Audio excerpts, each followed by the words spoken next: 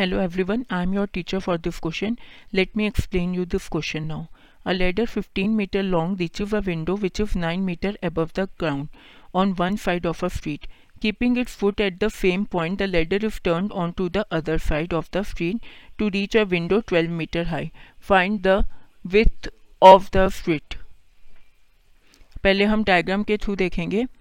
A B मान लीजिए मेरी स्ट्रीट है जिसकी मेरे को विथ फाइंड आउट करनी है. सी जो है वो फुट ऑफ द लेडर है.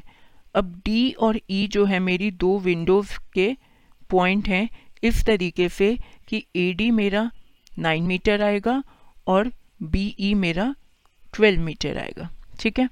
अब यहाँ पे ये दो मेरे राइट एंगल ट्राइंगल बन रहे हैं. सबसे पहले मैं अपना ट्राइंगल लूँगी सी ए डी.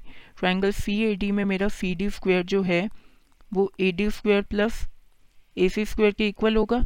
तो यहाँ से मेरा ए सी स्क्वायर आ जाएगा C D square minus A D square. अब सी डी मेरा कितना है 15,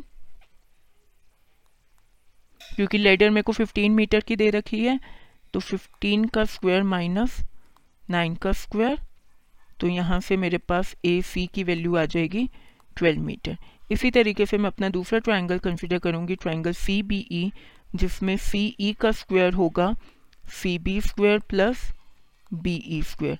तो यहाँ से सी बी का स्क्वायर हो जाएगा C E square minus B E square. C E मेरा कितना है 15, क्योंकि लेडर मेरे को 15 मीटर की गिवन है.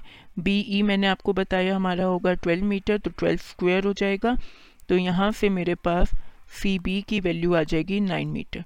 तो टोटल जो मेरे को विथ चाहिए है स्ट्रीट की वो क्या हो जाएगी ए सी प्लस सी बी, मतलब 12 प्लस 9. तो required width of the street is 21 metre.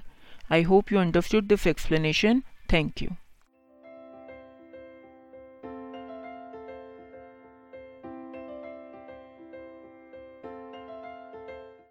This podcast is brought to you by Hub Hopper and Shiksha Abhiyan. अगर आपको ये पॉडकास्ट पसंद आया तो प्लीज़ लाइक, शेयर और सब्सक्राइब करें और वीडियो क्लासेस के लिए शिक्षा अभियान के YouTube चैनल पर जाएं.